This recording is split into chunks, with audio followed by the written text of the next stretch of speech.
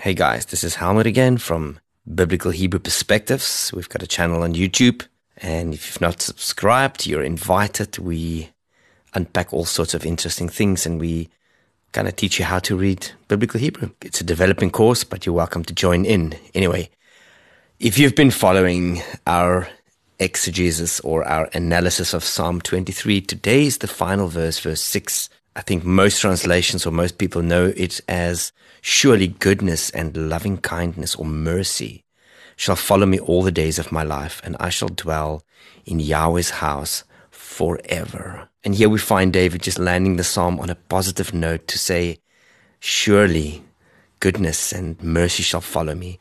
And then he says, I want to live in Yahweh's house forever, to lengths of days. Let's look at the Hebrew. Ach, tov v'chesed yerdefuni kol yamei chayai v'shavti bebeit Yahweh le'orech yamim. Let's break this down. Ach is the word to say surely. It's an exclamation of almost surety, where David says, definitely. And if you want to, you can put an exclamation mark there, definitely. And then tov v'chesed.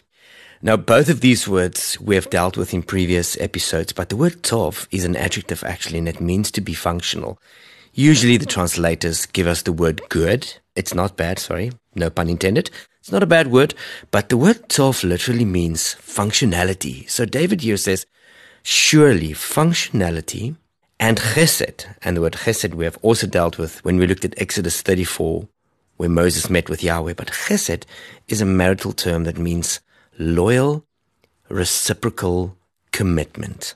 And then there's other words like it needs to be transitive, etc. But chesed is the covenant love of God.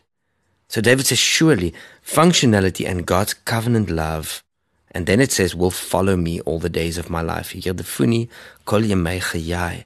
But that word yerdefuni is a conjugation of the word radav, which means it will pursue me. So good and chesed will pursue me. And then it says, all the days of my life. And you'll see in the next sentence it says, and I will dwell in the house of Yahweh forever. V'shavti bebeit Yahweh, in the house of Yahweh. Le'orech yamim, to length. Le'orech means towards the length of days on earth. Last comment I want to make. The word shavti is based on the verb yashav, which means to sit down. But curiously, it also has an undertone of marrying. Follow this. David says, yes, good and chesed, good and marital commitment will not only follow me, it will pursue me all the days of my life. What a statement. And then it says, but I will marry and be in the house of Yahweh for the length of my days. What a statement. If you think of this psalm as it's war poetry in the midst of a wasteland. He speaks of a desert. He speaks of calm. He speaks of streams. He speaks of following God on these curious trails around a mountain.